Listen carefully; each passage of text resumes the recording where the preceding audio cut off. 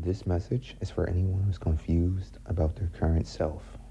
This message is for anyone who has an idea but feel lost. This message is for anyone who thinks they are walking by faith and may have a little disbelief. I'm here to tell you, you are crazy, and that's a good thing. I suggest that you keep in mind that the crazy people just did what most isn't willing to do. They didn't understand why. As I'm still here, I came to an understanding that people may call me crazy, but the truth is, I have clarity.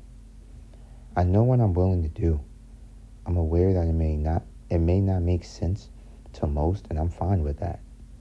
I think it's time we start to give ourselves the green light on what we want to pursue. If you want to start speaking because you have wisdom to share, speak.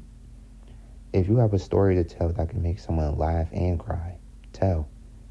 If you have a friend that you want to pursue a longer and closer relationship with, go. See, what I'm saying is the people that think they will change the world usually do. I'm paraphrasing what Steve Jobs used to say. This is a time where you get clear and gain clarity about your crazy idea. You can be as analytical as you want, and all that will do is second guess yourself. Take this time to get a plan in order. You can accomplish it. But don't forget, to achieve a goal, you have to stop by the checkpoints as well. You may not get the support from others, and that's okay. Believe in yourself. You start to believe in yourself once you start putting the reps in. Put that work in. If you're still listening to this, wondering how, it starts with you. Study the greats, become greater.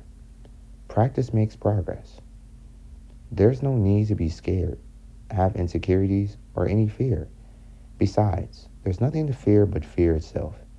If you picture yourself public speaking, getting promotion at your job, becoming a parent, etc., and it hasn't happened yet, use this time to prepare. My coach used to say, stay ready so that you don't have to get ready. I may not know you personally, but professionally, I believe in you. What's meant for you will naturally happen. With that being said, as I always say, from yours truly, love the journey, live to tell it. Peace.